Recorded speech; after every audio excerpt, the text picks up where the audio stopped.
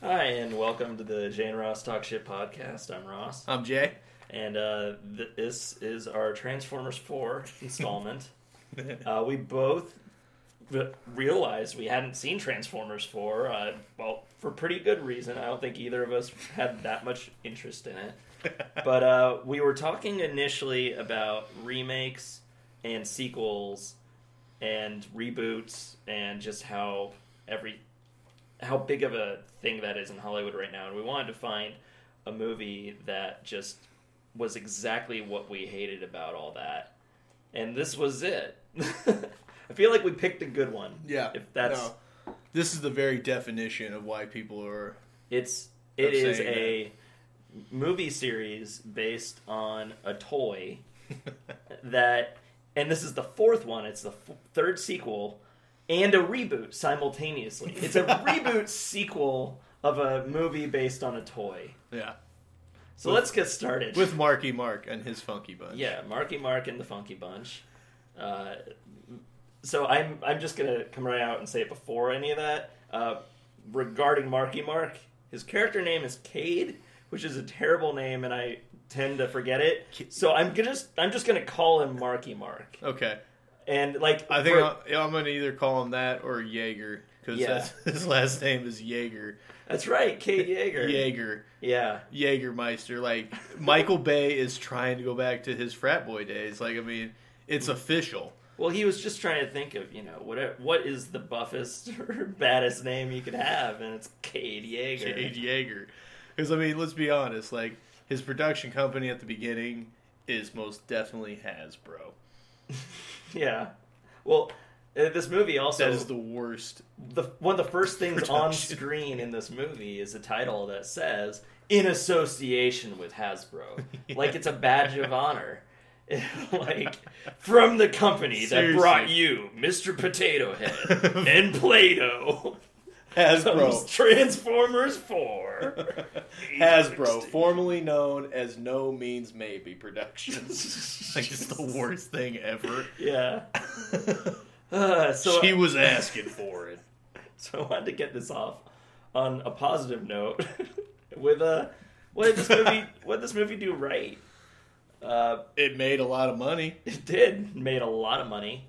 It did not do real well with reviews or even audience reactions. Like if you look online, it has. I looked on IMDb and it had about I think it was 5.9 audience rating, which is better than you would expect. Yeah, I thought it was going to be around the 3 area. But like that's also everything on IMDb is like highly rated basically because they're the fans who go and rate it. So like for that big of a fan base, a movie that makes that much money to like barely rise to a 5.9, or I think it was around there in Rotten Tomatoes too, which is considered rotten even by audience. Yeah, because you got kids, you got people that don't want to feel like they got duped. You got people like, all my favorite toys were in this movie, and I saw it. You know, you got those people that like, I spent $14 on it, so I don't want to look like an idiot. So it was awesome. Yeah, it was great. It was awesome.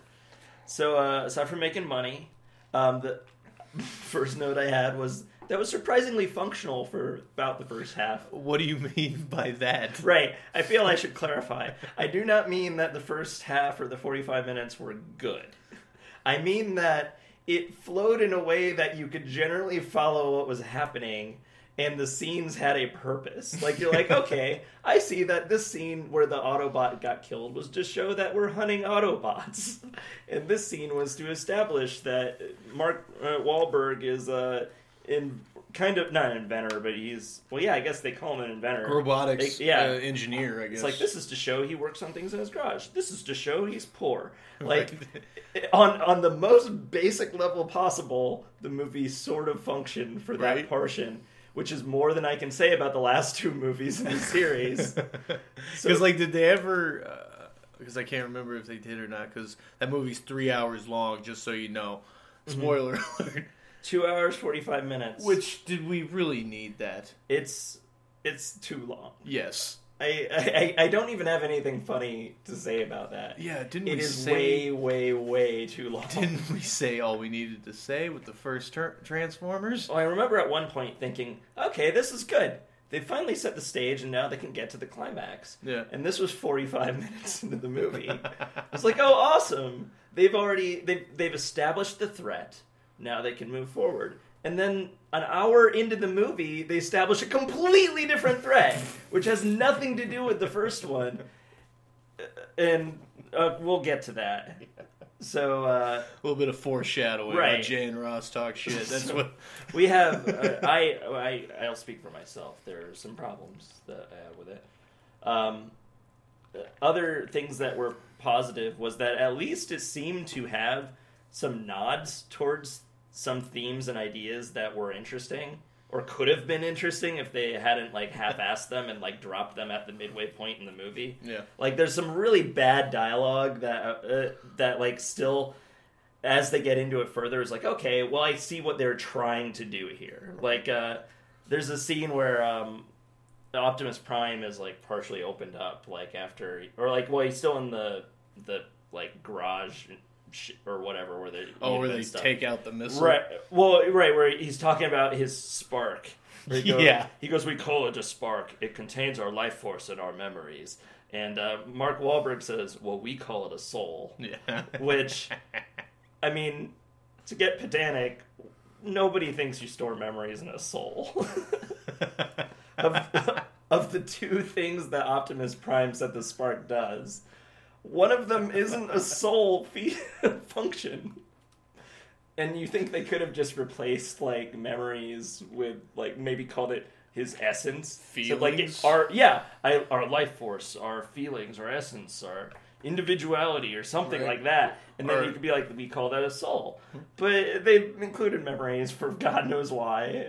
And it was kind of dumb. But I was like, okay, well, that's stupid. It has nothing to do in the movie. But then later, you really do get into, with Stanley Tucci, who plays like this, he plays Steve Jobs, basically. Yeah. He's like a inventor guy. He's trying to make Transformers from the ground up. And there's a part where Optimus Prime is like, well, you can't do that. We're not technology. Like, we're not people, but like that they have a soul. They are individuals. And then the big part of the threat with Lockdown is that the creators are coming back for them. So his whole existence is like saying, okay, well, there are creators. You are just tools and machines. You're just created by these other people. You know, the humanity of them basically doesn't exist. So it's like that sets the ground for like the idea of like an existential struggle for a fucking Transformer, or it's like, that would be interesting, but the movie doesn't go any further than that. Other than,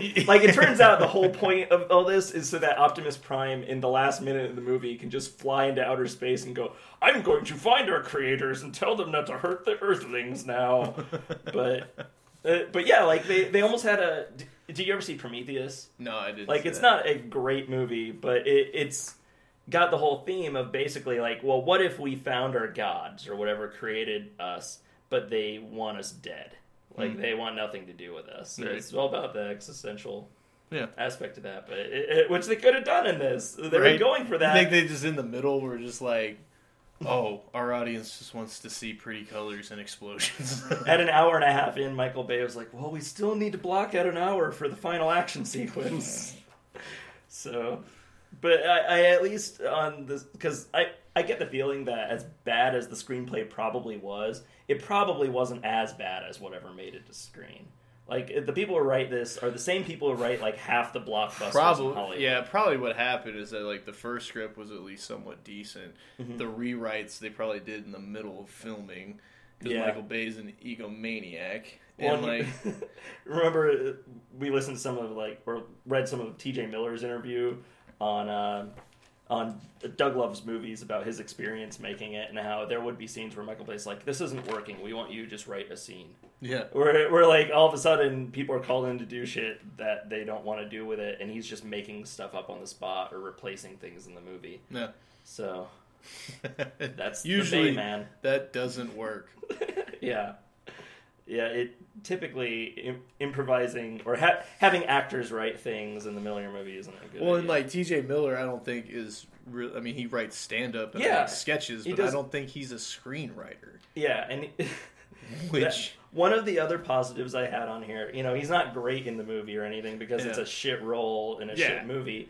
But he had some decent lines that I think he improv'd. I think so too, and but then he had some ones that were awful. Oh yeah, like the one where they're shooting at him. He's just like, "So are we getting the reward or what?" Yeah, and the one he mentioned also on the Doug Loves Movie podcast where he's like, well, Mikasa Tsukasa, we're about to lose this casa. Where even he's like, no, that's terrible, Michael Bay. Don't use that. And Michael Bay's like, no, it'll be great. You'll see, it'll play. And it doesn't. No.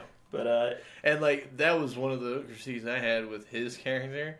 Because they kind of had this weird vibe, him and the daughter. Yeah, so I was under the wrong impression. Me too. Or going into it that he was playing the boyfriend character, right, or something like that. But no, he just kind of makes creepy remarks. Yeah, and they kind of have this weird vibe going on. Yeah, and then he says hey, I'm practically your uncle. Yeah. And then I was like, oh. Yeah. This took a turn. Yeah, that was weird. But then they cleared it up later. But it was still this weird fucking thing. Because Mark Wahlberg's you don't go to the prom. It's or I said I'd chaperone or something. He's like, you wouldn't even let her have a date. And he said it you I was the guy, but you wouldn't let me go. Yeah, got the wrong impression. Yeah, I was like. So, I was like, is there incest in this fucking movie? Like an uncle, different. Like an uncle. Yeah, I wrote down a couple of the lines I actually thought were kind of funny of his, which, one was when they're talking about what to do with Optimus Prime, and T.J. Miller wants to hand him over to the authorities, and Mark's like, well, no, I don't think that's, I don't know what they'd do to him, and he says something along the lines like, dude, I don't think Greg would lie about that. He just heard it from some guy named Greg. And it's, I don't know, it was random enough that I was like, that's kind of a funny little line. And I liked when there's that horrible scene where Mark Wahlberg's like, no, I own all the ideas that come out of your head. I own you. Yeah. Man. And he goes, you can't own people, not for a long time, not even in Texas. Yeah. The not even in Texas was sealed. That was a good line. Yeah. But, all right, let's see. I already covered the thematic stuff. The action sequences, were impressive. They were well made. Michael Bay he's a great technical director. Yeah, I'll give you that. I mean, I love the Bad Boys movies. I like The Rock. Yeah, he knows how to shoot wide scale action and destruction. He's really good at it. Absolutely. There are a lot of parodies about it with Bay explosions and stuff, but that's because he does that one thing really well. Yeah. It's just everything else in the 2-hour 45 movie that he doesn't do as well. Yeah, that's just insane. And I'm going to be saying this whole podcast episode. That movie is an hour and a half too long. Yeah. An hour and a half. Yeah. Another movie too long. It is. And then my last, what it did right... Again, we're still in the good part of this movie. The alien ship was kind of cool.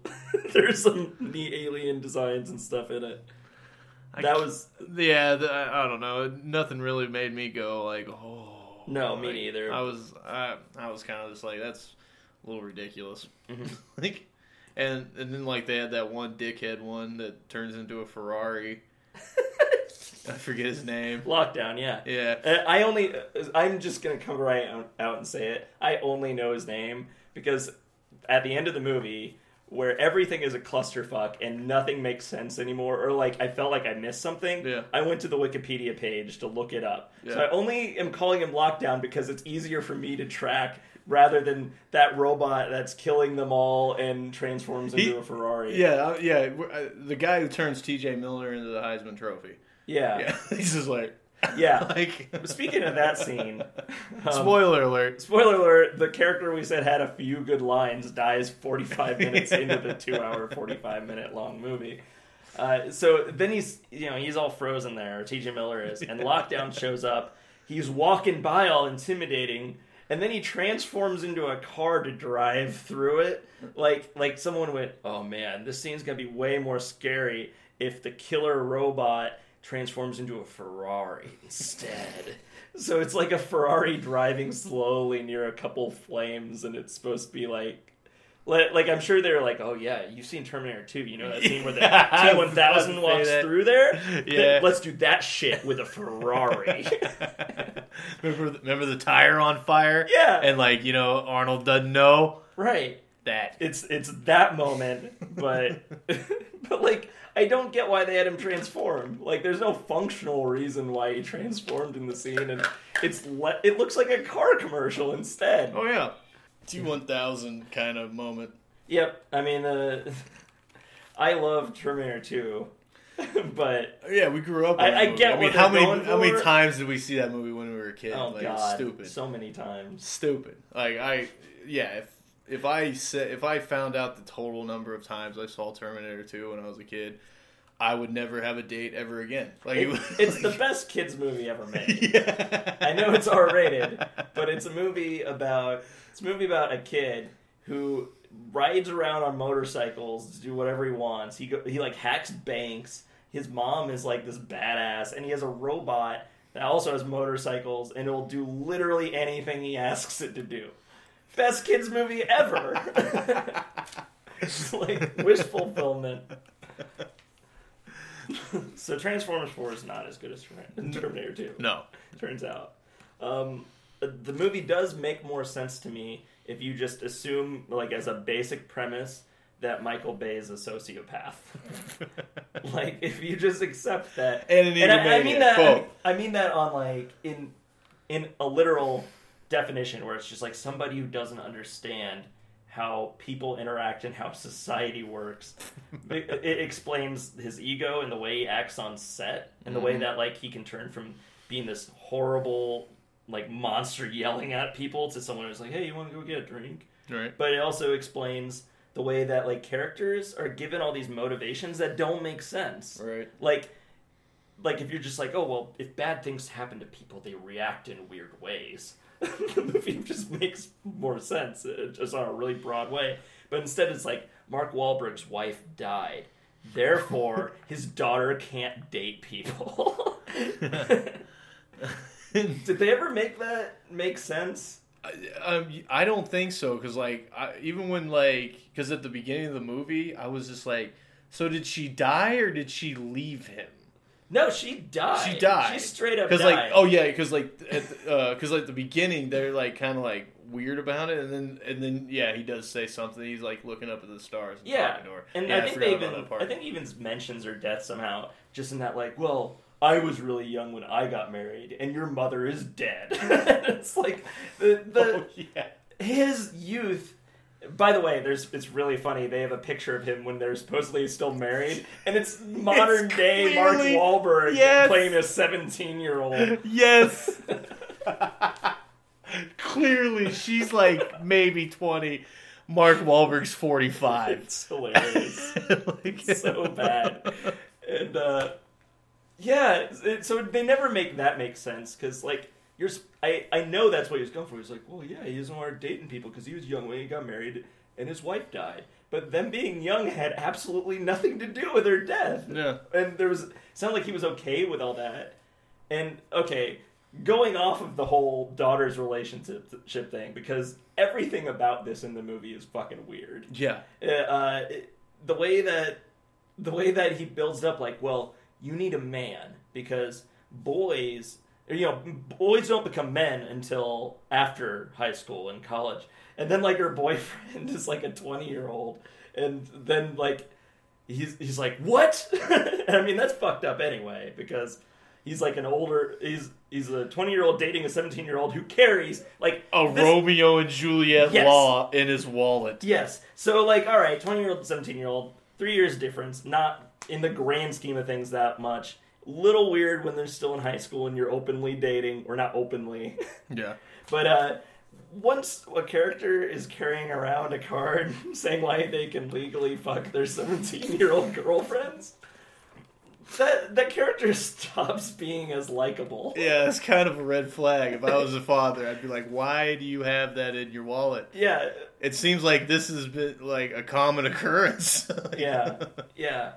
And then, like, just everything about that is weird. Like the way that the boyfriend kind of like taunts Mark Wahlberg about it occasionally, where he's like, "You stole mouthwash?" He's like, "Well, yeah, I gotta be fresh to make out with your daughter." And then she's like, "That's funny." And it's like, no, it's not.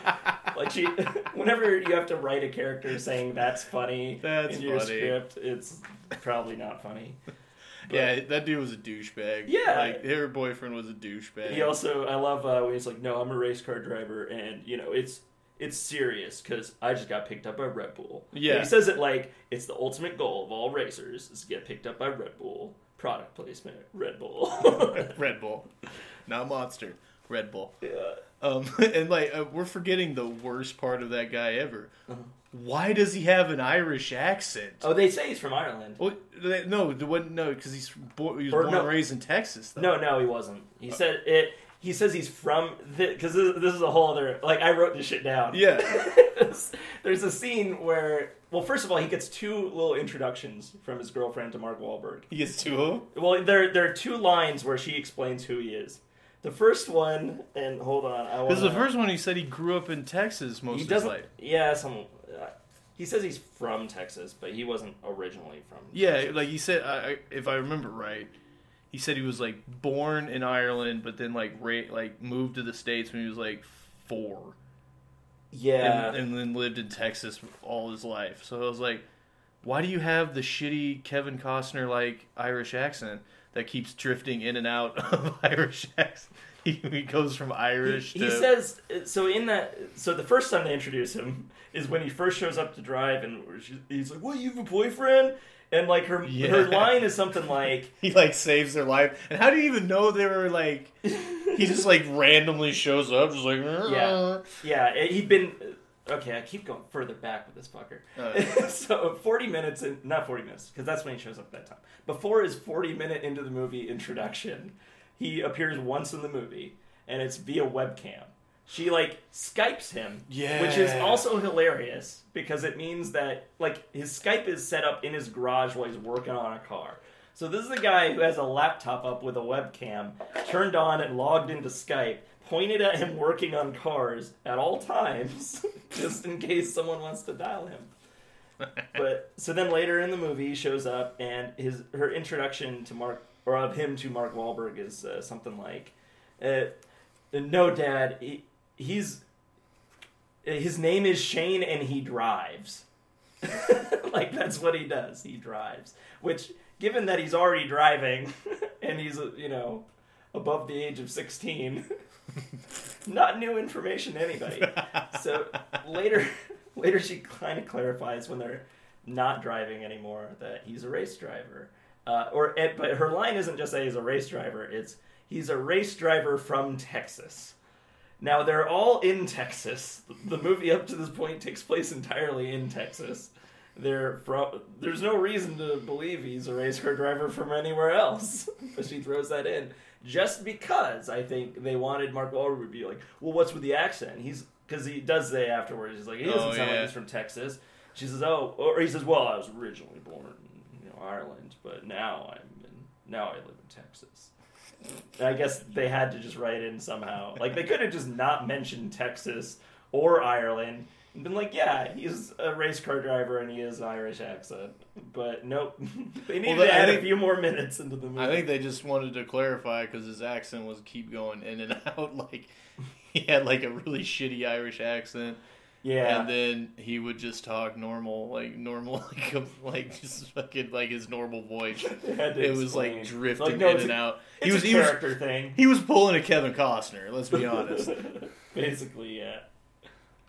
So yeah, but about the thing where he's 3 years older and he's a 20-year-old. It's like, technically for Mark Wahlberg, it's like, well, you wanted a man with your daughter.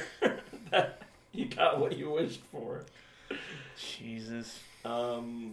And another creepy moment is when she has her pull the e-brake for some reason. Oh yeah. Because she has the best hands in the business. That's a line I wrote down. Why would you say that? Yeah. I mean, I guess later he's like, "No, she like navigates for me," which I'm pretty sure race drivers don't really. I bet it's like, "Turn left." I bet. Right. But also, yeah, it's like, Why? No one is known for pulling e-brakes. And then, yeah, like, it's obviously like, oh, you have to throw in some kind of hand job joke for Marky Mark, because he'll be mad. But then later it's funny, too, where it's like, he makes the mouthwash comment about making out with his daughter, and Mark Wahlberg's all pissed off. It's like, okay, this guy's already referenced hand jobs. He carries around a card saying why he can have sex with a 17-year-old. I don't think it's too late to worry about making out with your daughter. That ship has sailed at this point. Damn it, Marky Mark. So I'm just writing down, or I wrote down a bunch of examples of dumb Michael Bay things. Or just like things that didn't track logically. Mm-hmm. Where you're like, to Michael Bay this somehow makes sense, but it doesn't. Yeah. And another one was, at one point, Mark Wahlberg convinces Optimus Prime that mistakes can be a good thing. And he says, the example he gives is, fixing up Prime to make money off of him was a mistake, but it led to him reviving Optimus Prime, and it was okay. But when he was fixing him up, he thought he was a truck. It's like, oh man, I really regret fixing a truck that I paid for, make a profit on, and turn around and sell. It's like, no, nothing about that motivation was that bad. Like, if we're going to talk about mistakes, maybe threatening a guy wanting to buy your house with a baseball bat would be one. But fixing a truck, not that bad. There are all sorts of Michael Bayisms throughout the movie, visually too, where you've got, like, everything's color timed for, like, teal and orange, which he does a lot these days. So that, like, the extremes in the color spectrum are orange and, like, kind of light blue, because for a while, all sorts of movies were doing it, since you want things on the opposite end of the color spectrum, and you also want things that pop up a lot to make it really look like, make the contrast come through. So since the sky is blue, and since skin tones are like slightly orangish, they a lot of the time they'll do that so that they look. But it's an obvious thing in the movie where all the oranges and blues are extra deep, and everything else is kind of muddled. And he also uses his extreme worm's eye views and stuff to establish heroes when it's not always necessary. Like, one of the first shots of Mark Wahlberg is, like, right at his feet, like, looking up at him like a superhero. But all he's doing is, like, going to buy a projector from an old theater. So it's like, well, maybe he hasn't earned that yet. Maybe save that shot. I don't know. Have you seen Pain and Gain, Ross? I have seen. He's a superhero. Pain and Gain, that was one, if Michael Bay is going to make movies, I prefer he makes Pain and Gain. Because, like, even when he fails at things, like, it adds to the humor of the movie, kind of. Like, in this, it's just like, oh, God. More of this. But, yeah, he has all sorts of stylized, what I call stylized mundanity, where it's just, like, ordinary shit that he has to, like, spruce up and make look crazy just because he's Michael Bay. It's like Hot Fuzz, the way that Hot Fuzz, like, has all sorts of, like, quick cuts and, like, fancy shots and stuff, but it's all mocking, like, the regular everyday life, or, like, the small town, rural England vibe with, like, all this stuff. But Michael Bay's, like, doing it unintentionally. Let's see, other Bayism, all the women basically look like supermodels, which was especially funny, I thought, when they introduced the daughter character. She's, like, in a Jeep with, like, 6 other supermodels. Like, there's no just an Abercrombie and Fitch commercial. Right. Well, no, like, their makeup's perfect and their hair's perfect and they're all wearing, like, short shorts and, like, tank tops and stuff, and nobody looks like, maybe the girl who hasn't realized she's pretty yet, or like the girl. They don't have the one ugly friend. Right. The girl that the popular friends have around to make themselves feel better. There's nobody who. There's no gay best friend. No. Nothing. No, it's just supermodels in a Jeep. And they have, like, the most, like, weird conversation ever, too. It's just, oh my God, woo! Yeah, we're gonna get wasted, woo! Which is, I'm pretty sure that's the line. Yeah, that's it. But yeah, it's 3:30 in the afternoon. It's also funny the way that the movie has, Mark Wahlberg hate the way that his daughter is, like, oh, you can't wear those shorts and stuff, but it's constantly sexualizing her. where like it's when he's saying that it's like zoomed right in on her ass, like taking up like half the frame and stuff. It's just. I mean, it was a great ad. Yeah. Bravo to her. But yeah, it's very much. It's almost like Michael Bay's laughing at Mark Wahlberg, like, "Ha, no, your daughter's hot." I don't know why I had this in the Michael Bay section, but I thought it was really funny. Kelsey Grammer's introduced, right? Yeah. He's just giving exposition about how they're hunting down the Transformers, so they're all in hiding and stuff.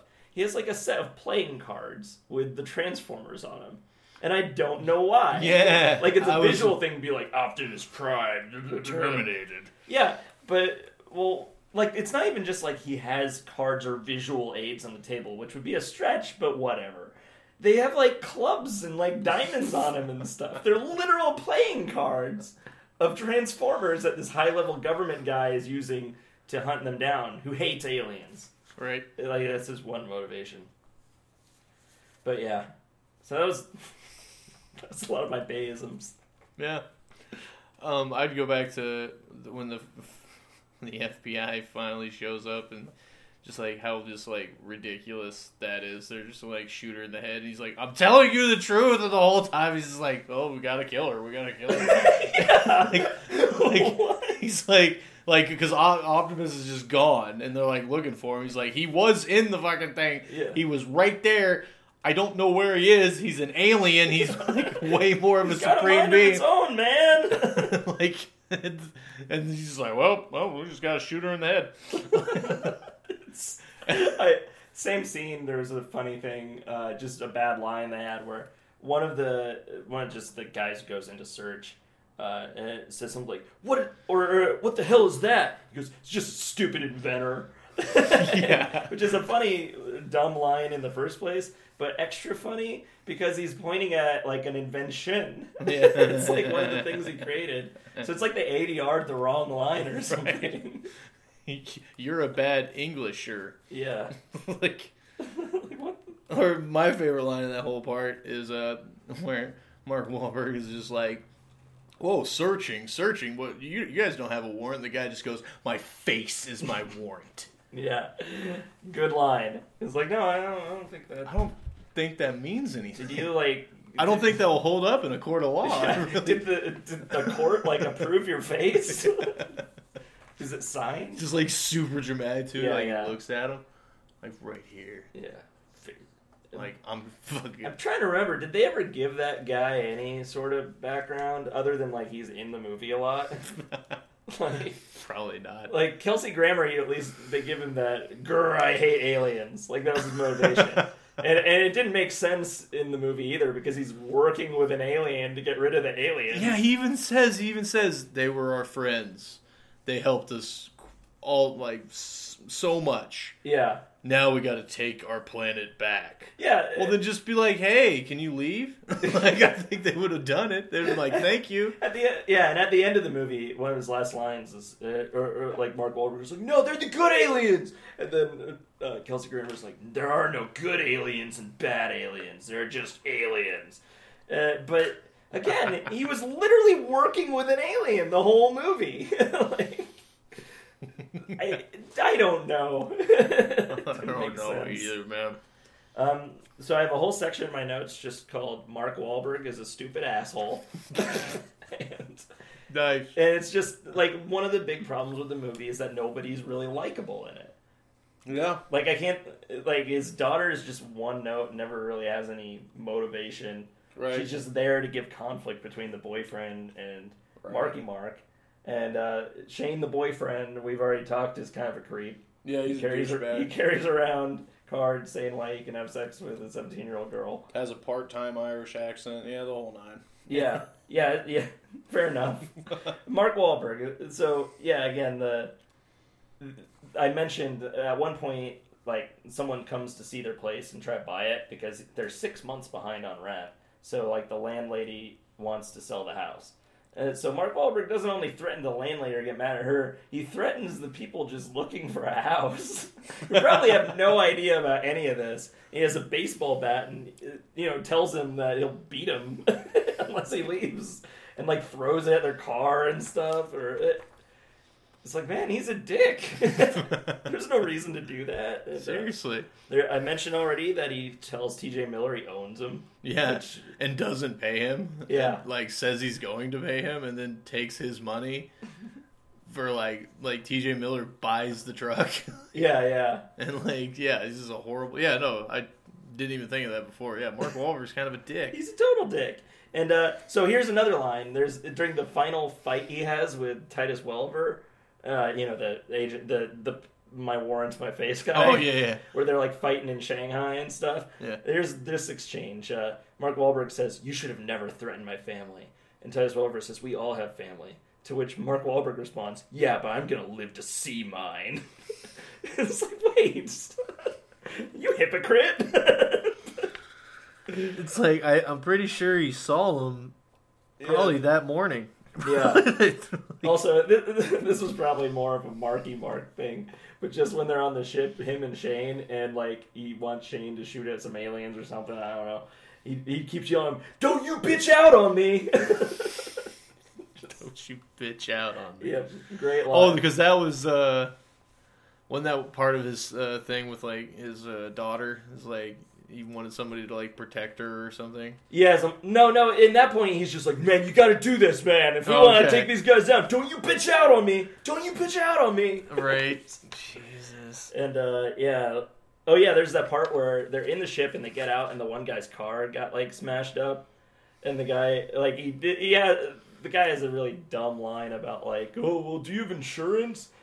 So just so Mark Wahlberg can go off on like, "Well, you don't get insurance on a spaceship," but I don't think they cover Transformer insurance, no, right, or whatever, Transformer damage anyway. Right. So it's like dumb, but it's like, the dude just got his car smashed by a fucking ship. Sucks to be him. And Mark Wahlberg's response is to down a Bud Light in front of him, like threateningly. He just goes, "Roar!" and like downs it and like yells at him. I totally forgot about that part. That part was awesome. So there's a line where he's explaining his motive with his daughter about like not letting her see boys even though she's 17. And he's like, 12 to 17 is the official teenage danger window. I was thinking, 12? Yeah. And that's official? Like, 13 to 17 is, like, pretty much the whole teenage window. So, at least... Can you really say that's just the danger window? But, another problem with the movie. Another one? There's another one? Do you have anything you want to say on all that? Because I feel like I'm just running through a list of all the problems.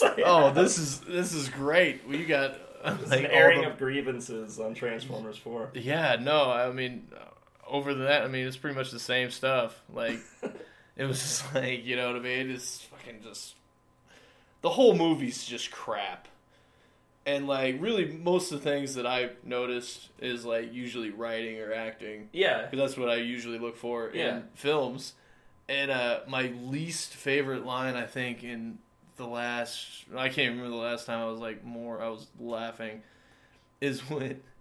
Going back to the first interrogate with my face is my warrant, is when Optimus Prime finally does jump out. Mm-hmm. He just does this really dramatic spin where he fucks up the whole barn, and he just goes, "Here I am." Yeah. It's like, yeah, we see you. We got it, dude.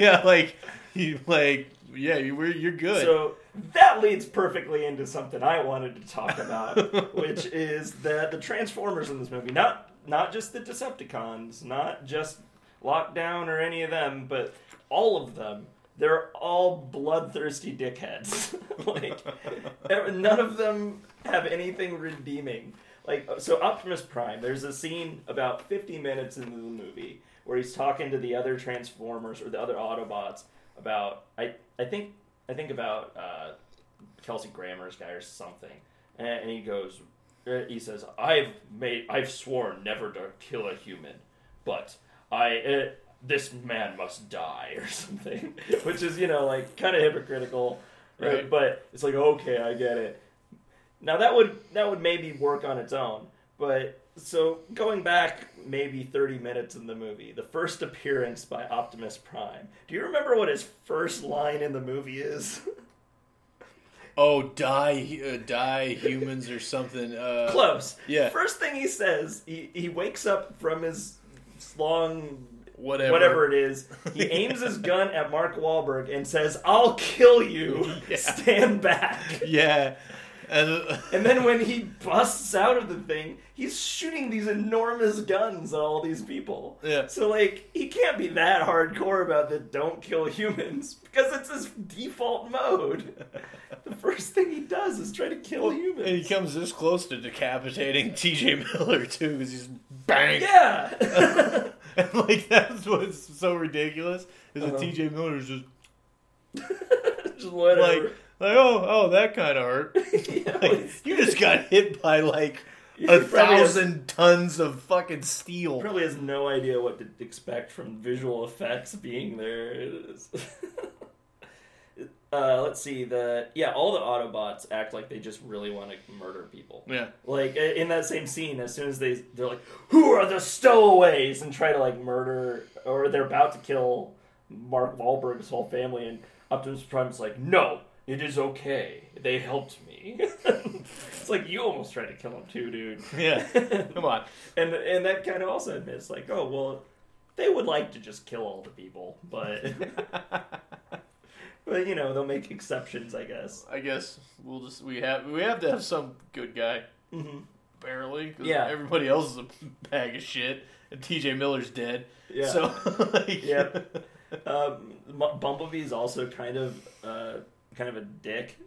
Like, in the scene where he finds out about the man-made transformer that they're like, it's like Bumblebee, but it's better in every way. He just starts smashing shit. It's like, what a temper tantrum. Right? He's a 4-year-old. Yeah. And they throw in the little Big Lebowski bit. Did you? What? Yeah, there's... Where was that? Yeah, it's where they're like, no, stop, Bumblebee, calm down. And he plays the little soundbite of John Goodman going, "I'm perfectly calm, dude." Oh, yeah. But even that's, like, weird because John Goodman voices one of the Autobots. So later it's like, it's the same voice, man. Like, that's just always weird when movies do Oh, that. shit. I don't remember that scene at all. Yeah. When was that? It was the scene, they're, like, in the showroom with the other car, and they're talking, there's, like, the little ad on the side that's talking about, like, well, you know, Bumblebee was kind of garish and ugly, and we wanted to really redesign him all that, and Bumblebee's like, and just starts breaking things.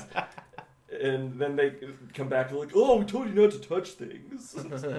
Bumblebee's just a dick. John Goodman Bot is also an asshole. There's John Goodman Bot. There's a scene in the ship, Dan Connor, where he's just like looking around at random stuff, and like there's this alien insect thing that's really big and like spits goo at him, and he gets all mad. And his line again, you know, these are the Autobots, these are the good guys. He says, "You're just too disturbing to live. Take that, bitch!" And he just shoots and kills it. Like, there are just so many examples of this movie of, like Optimus Prime, when he meets the Dinobot things at the end. And, like, you know, normally in a movie not by a sociopath, this is the scene where the hero rallies the third party to join them and take down the real bad guys. Right. So he kind of does that where he's like, "We need your help. You need it," but then they're kind of hesitant, so he just starts punching him in the face. He just starts beating the hell out of him, and then he stops for a bit, and again, this is an actual quote from the movie. He yells at them, "You defend my family or die!"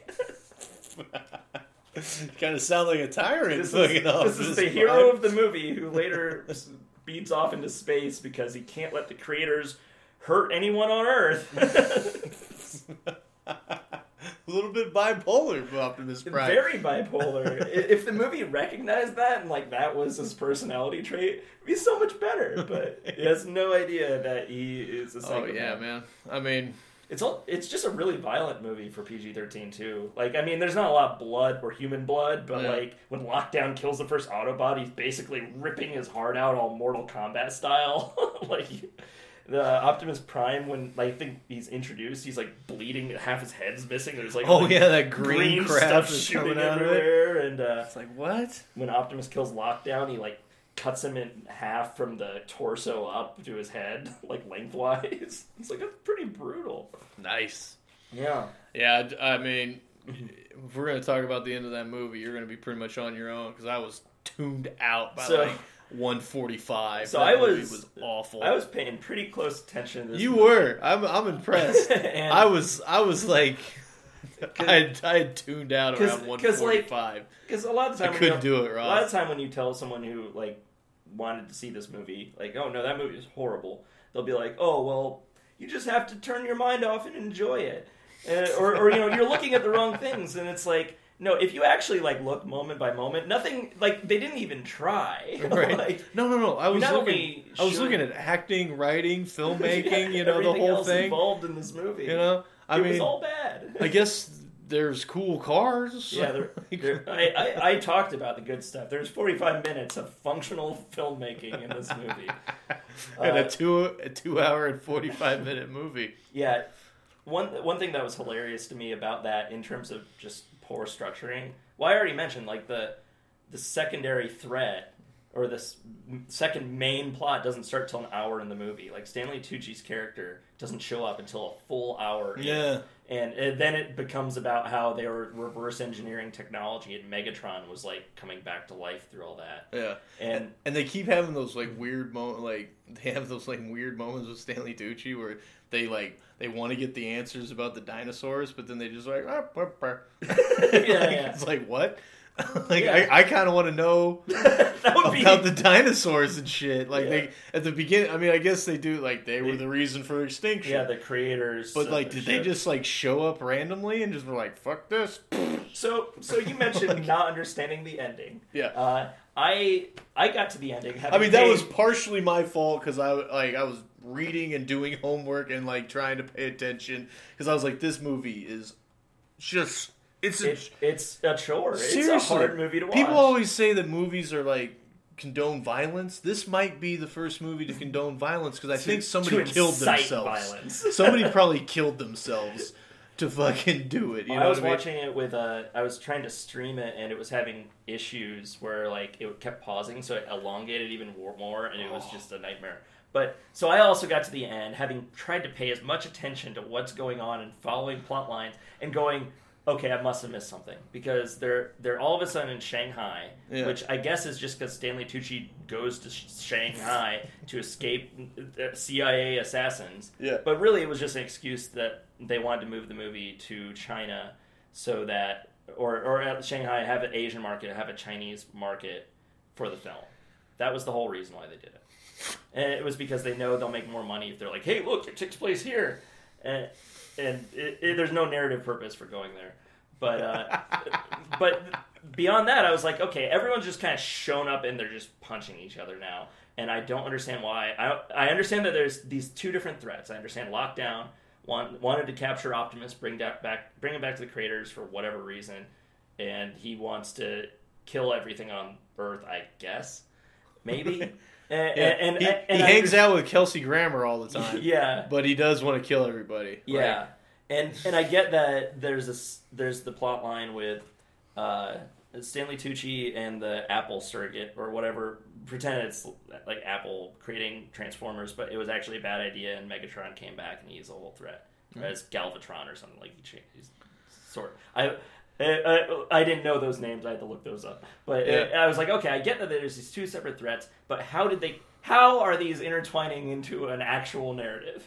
So I was like, I'm going to look it up. I want to know. Right. I want to see if I missed something. And I didn't miss, like, anything. No. Other than missing the names, it really is just like, then everyone shows up in Shanghai and beats the hell out of each other, and that's the movie. There's just two movies that collide by accident. It's two completely different storylines that they shoved into a 2-hour, 45-minute movie. God, Jesus.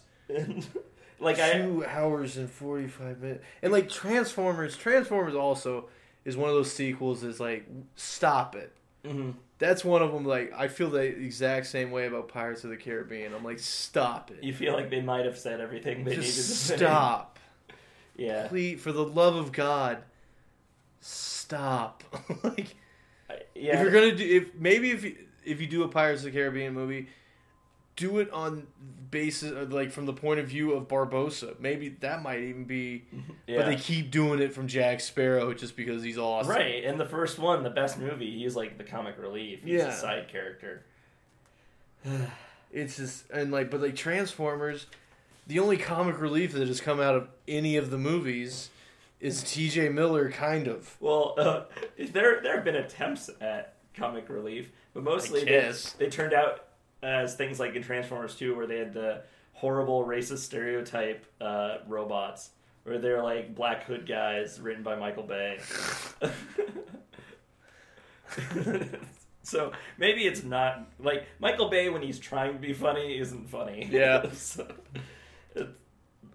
Which makes me wonder. I maybe he just didn't have any like script seniority or power or whatever over, because like Bad Boys, the first Bad Boys is fucking hilarious. Yeah, he probably didn't do much with writing it. Maybe he was more of like a hired hand technical director, and he was really good at that. But yeah, he's kind of, his ego has grown more over time, I think. Yeah. And he's like Brett Ratner. Yeah. Him and Brett Ratner should just go away. So Brett Ratner is, I see him as like, he's the guy who just steps in and gets jobs done. He's kind of like, he's just really mediocre. Michael Bay is really good at certain things that he does. He's just a crazy egomaniac who doesn't understand human relationships. So yeah, like I looked up the ending because I had all these questions, like why are the aliens just now trying to wipe out humanity? Right. Like they could have done this, or the creators could have done this anytime, right? Why now? And why is Kelsey Grammer trying to help Lockdown when he hates all aliens? And why do they need to target the Autobots first? Because it was like a targeted assassination at Autobots when all they wanted to do was like kill everything, right? Right. They wanted to just drown the planet on whatever they did to the dinosaurs. Why do they have to kill the Autobots first? Can they just do it? Right. And why do we spend so much time with like the human element or like those human characters? Like they have to affect the story in some way, right. And they don't. And like none of those other questions were resolved in any way online. Like they just have no answers. They're just in service to get things moving.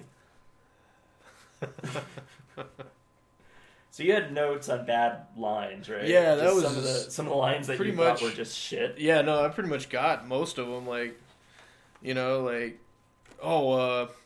like Stanley Tucci's like his commercial. He was just like, the past is the past, the present is the past, and the future is now.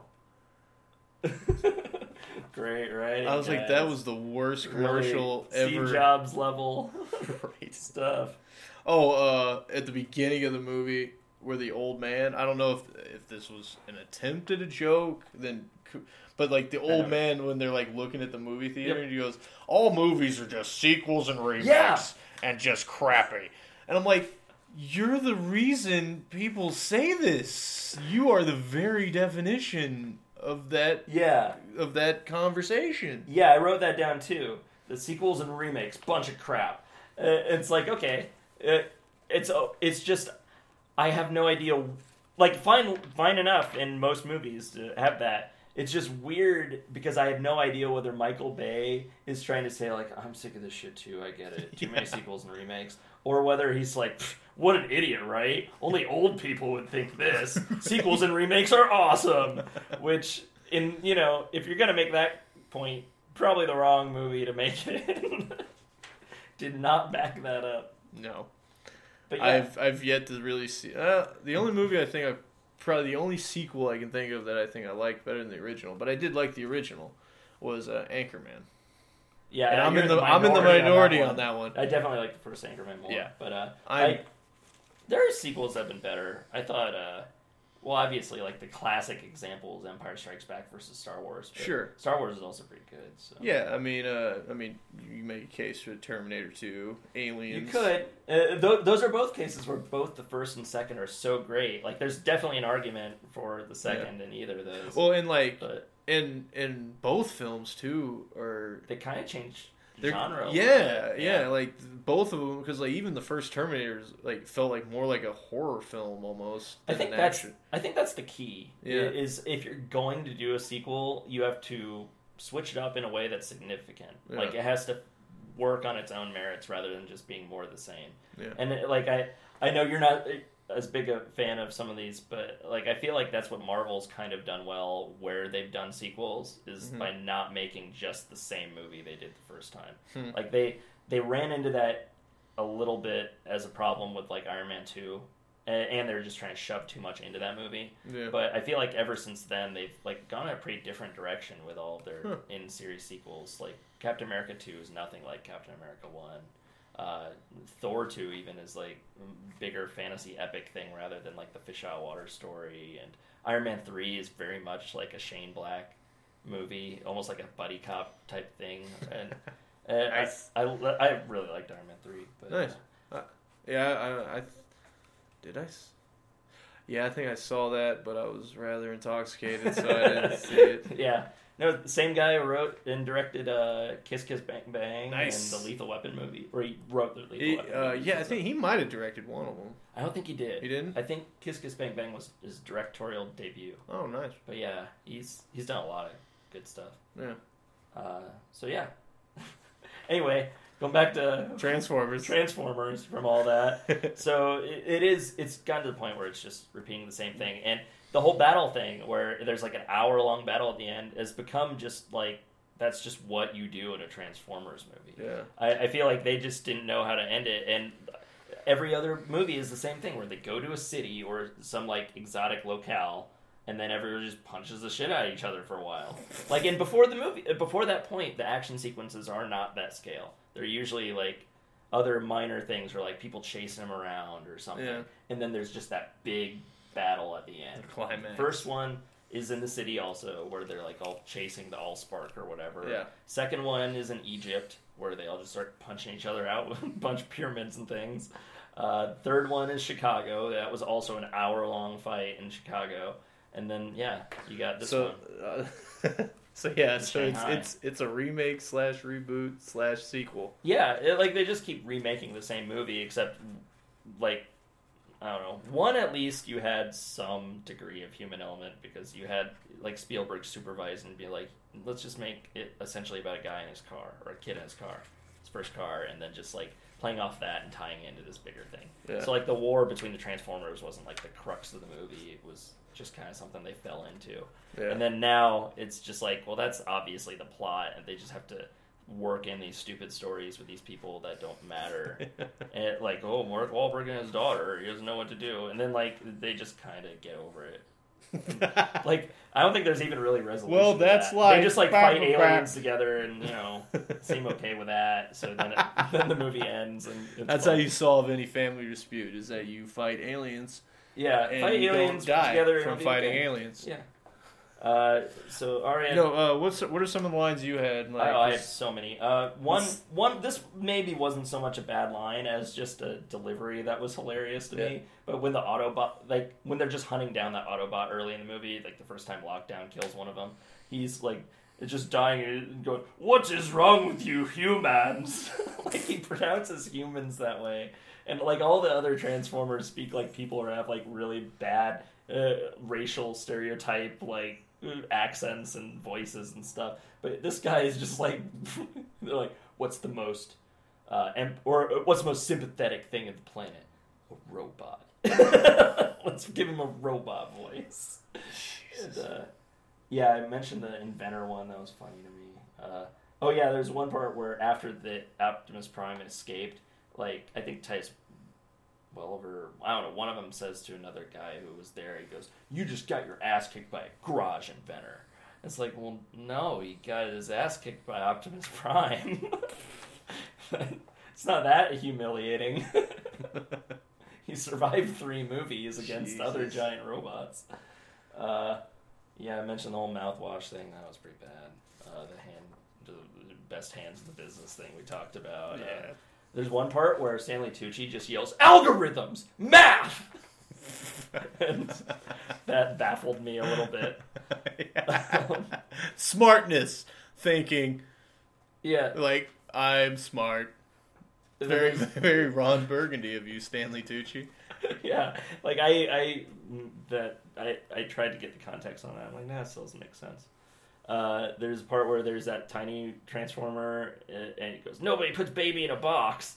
It's like, if you're gonna do a movie quote, why even, like, okay, I get it, he's in a box, he's not in a corner, but why use that quote then? If it's not relevant, don't change it. Those That's movies not how don't quotes even work. Those movies don't even like No, there's no gel or anything. There's no comparison there. Nope. Like, yeah, I mentioned the race driver from Texas thing. That didn't make sense. Red Bull. Yeah, there's a lot of product placement in this movie. oh, of course. We already talked about the downing a Bud Light as intimidation. We talked about that might have been the greatest scene in cinema history. Yeah, I totally forgot about that part. I remember that might have broke my brain. I think that was just like, I can't comprehend anything past this point in the movie. Like, that's like the most like fucking stupid, like, just like, I'm a man, goddammit. Like yeah, rah! This is how you're gonna look how fast I can chug a beer. Shut up about your insurance. Yeah, are you 16? What the fuck are you doing, Mark Wahlberg? Yeah. Or are you 45 like you have been in the photo and in the movie? He's always been 45. He's just always 45. He's actually a Highlander. They cut that scene, but he's immortal. He immortally drinks beers in front of people's faces. Like, well, shit. Should we tell him about the end? Should we just ruin it? What about it? Should we ruin it? The good guys win. Oh, the man. good guys win. Jason, stop it. Spoiler alert. The good guys win. They always win. So I want to see a movie where they don't win. Yeah. Like, why not? Yeah. Why not? I'm trying to think. Like, that movie wouldn't make $1 billion like the other ones would? I'm sure there are. I mean, Watchmen's kind of that way. Oh no, I want to. Not a movie like The Watchmen. I want to You watch see a movie Transformers where Optimus Prime kills himself or something over a girl or something like ridiculous. If you watch the animated series, Optimus Prime dies, or in the animated movie, but that's because they want to introduce new toys. So actually, that's a move. That's something you should bring up to executives. Like, if we kill off some of these, we can introduce more that are also just as important.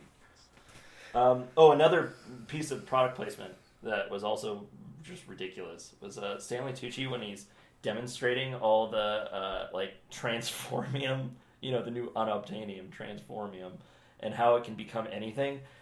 Out of everything in the universe that he could make, he makes a pair of or a wireless Beats pill stereo speaker.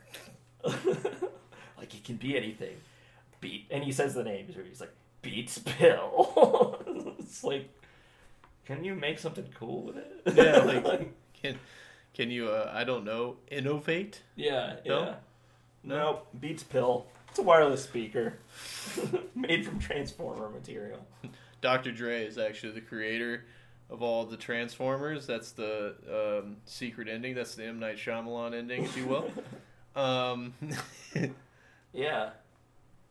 Oh man, I'm basically running out of that. I think that's pretty much. Yeah, I mean, really, all I can talk about right now is, holy crap, that movie is too fucking long.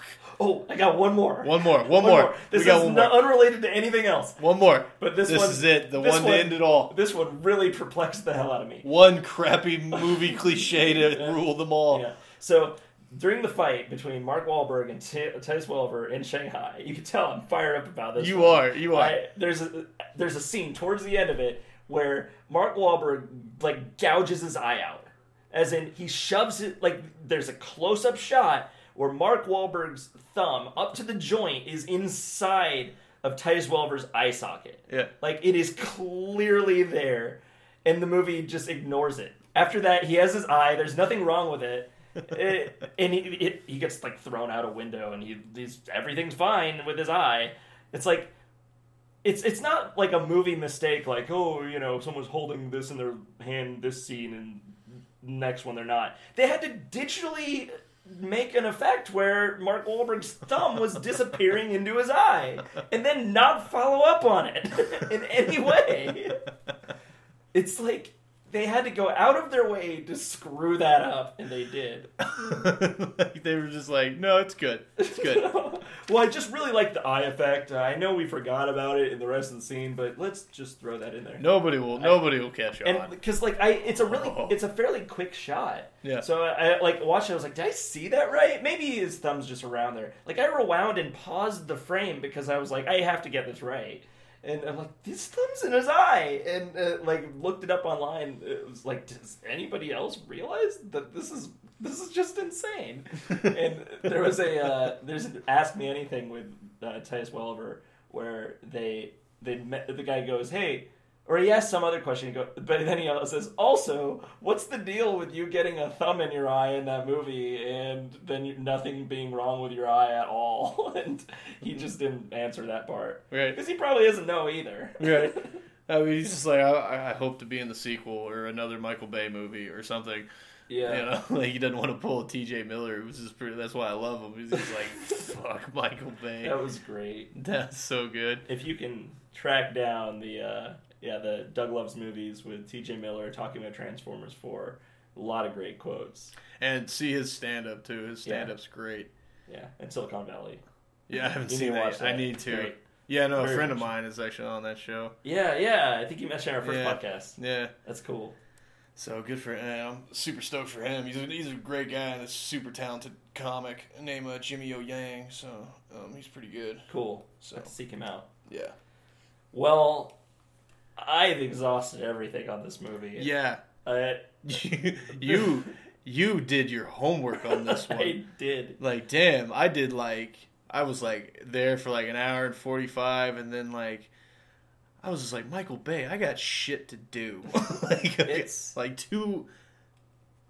I'll say it again. 2 hours and 45 minutes. That movie's longer than Pulp Fiction. Yeah. It's... Fuck. There aren't that many stories that you really need that much time. And Pulp Fiction has 4 stories. I mean, I think, even if generally, you like movies that are longer, you're like, The Hobbit needed to be 3 movies.